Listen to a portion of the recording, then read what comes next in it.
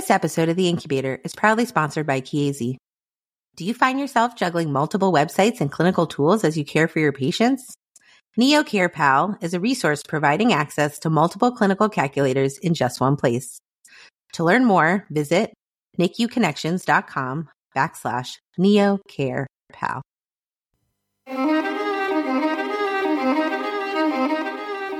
This is The Incubator, a weekly discussion about new advances in neonatology and the fascinating individuals who make this progress possible.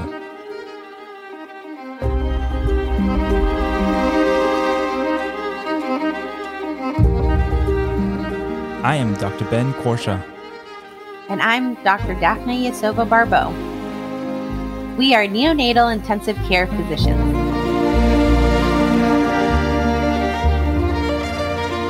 Welcome.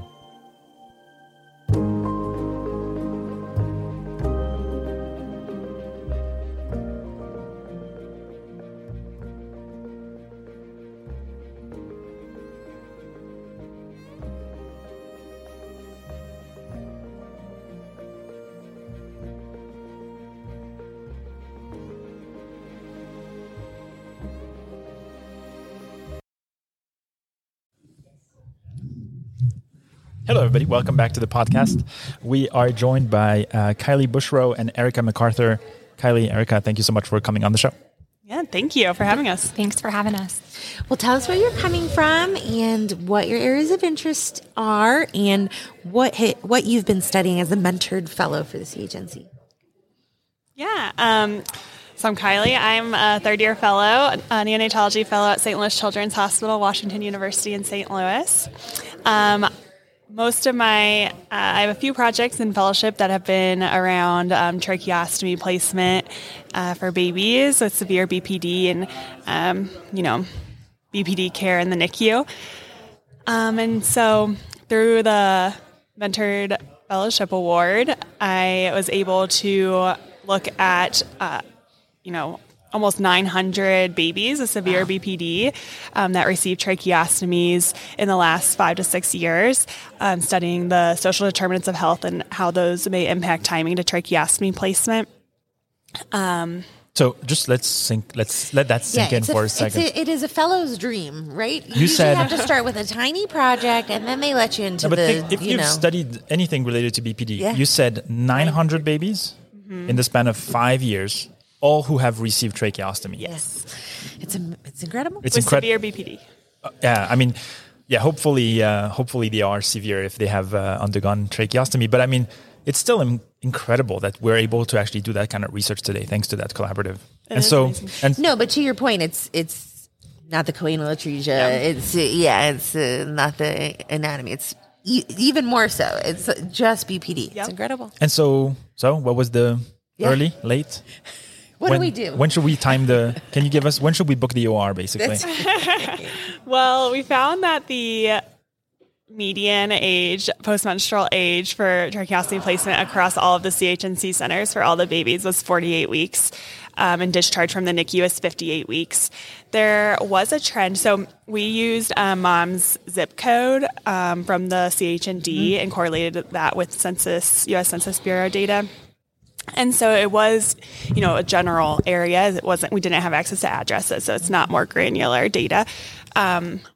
We did find a trend of later trach placement for lower socioeconomic groups, but when, using an adjusted model for other factors, ultimately the social determinants of health did not significantly impact the timing. That's center effect great to hear. Was significant. Yeah, that's great to hear.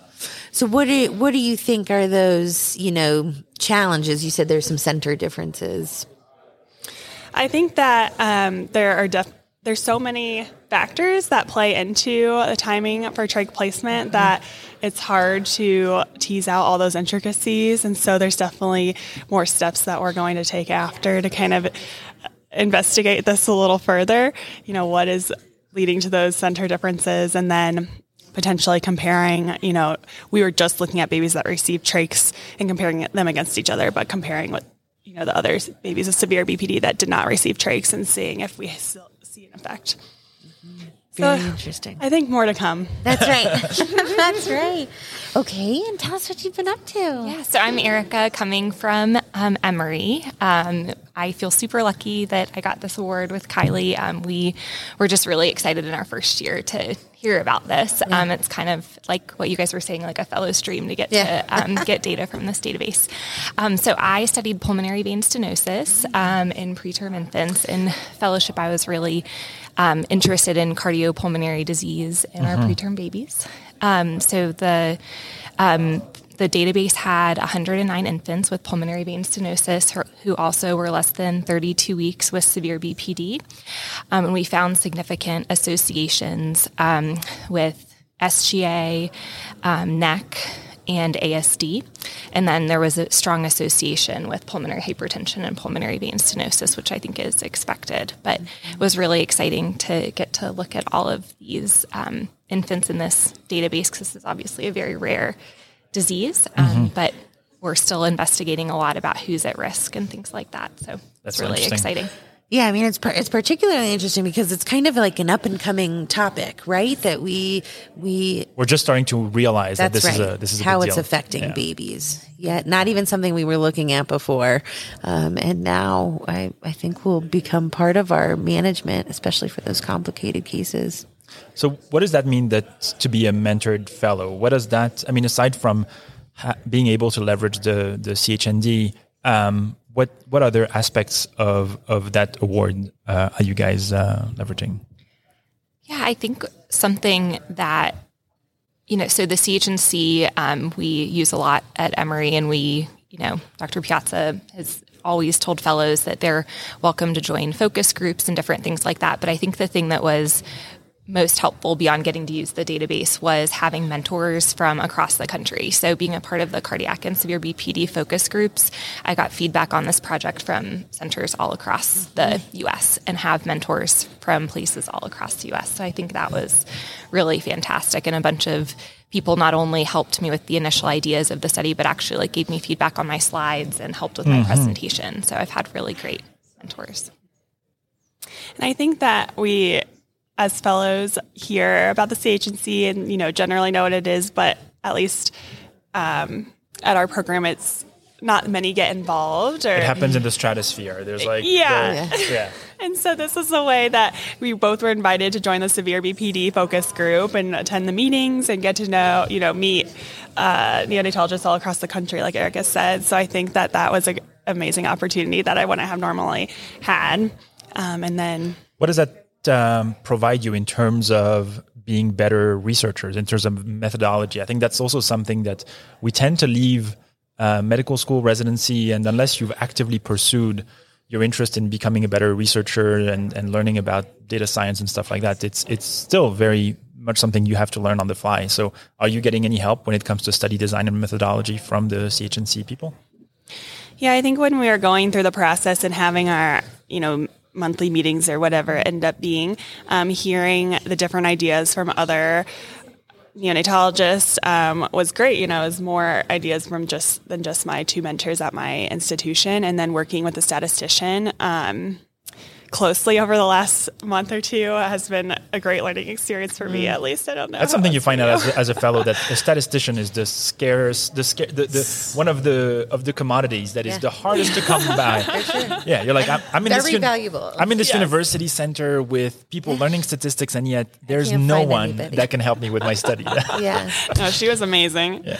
That's awesome. Yes. I think you guys bring up such an important point, especially in advocating for trainees to get involved in consortium and collaboratives, and because it's that mentorship, gone are the days where, really fellows are picking institutions primarily for, a research mentor. I mean, that still happens sometimes, but, being able to say, this is something I'm interested, I want to study, but that the people doing that aren't at my institution. And I think this opens up a lot of opportunities for fellows everywhere to be able to work on things that interest them. How long is this mentored fellowship for?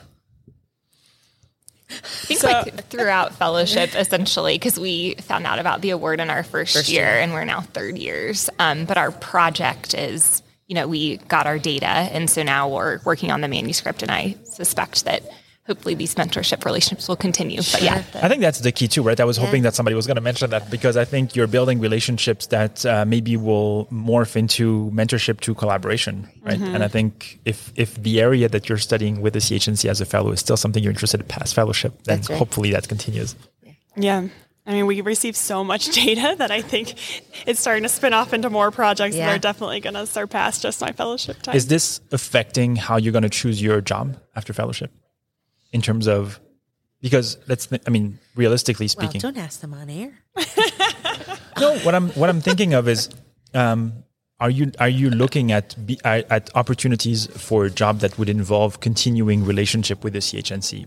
Right? I mean, if you go to a hospital that is not aligned when it comes to that mindset, it may stop this program. That's why I'm asking. It's an interesting point. So I was looking for jobs, and as I'm still looking for jobs, I did meet with Dr. Piazza to ask him about what other sites in our area were using the CHNC. Because as a trainee, I didn't necessarily know that, and he helped me understand the ones that were getting onboarded and kind of where other places were in our area. So that is something that's a factor for me. I've definitely been asking about it. And I've had a few places that there sounds like there's, multiple that are joining in the next year or two. Yes. And I've had a few places talk about that and how they're excited about it. So very well. You see? All right. Just don't want to put our trainees on the spot all the time. No one listens to this podcast anyway. So. All right, guys. Thank you so much for coming on, and good luck with the rest of your fellowship and on any future endeavor. Thank you so much. Thank you. Thanks. Thank you for listening to The Incubator. If you like this episode, please leave us a 5-star review on Apple Podcast or the Apple Podcast website. You can find other episodes of The Incubator and new shows from the Incubator Network on Apple Podcasts, Spotify, Google Podcast, or the podcast app of your choice. We would love to hear from you, so feel free to send us questions, comments, or suggestions to our email address, nicupodcast@gmail.com, or by visiting our website, www.the-incubator.org. You can also message the show on Instagram or X, formerly known as Twitter, @NICUPodcast. Thanks again for listening, and see you next time. This podcast is intended to be purely for entertainment and informational purposes and should not be construed as medical advice. If you have any medical concerns, please see your primary care practitioner. Thank you.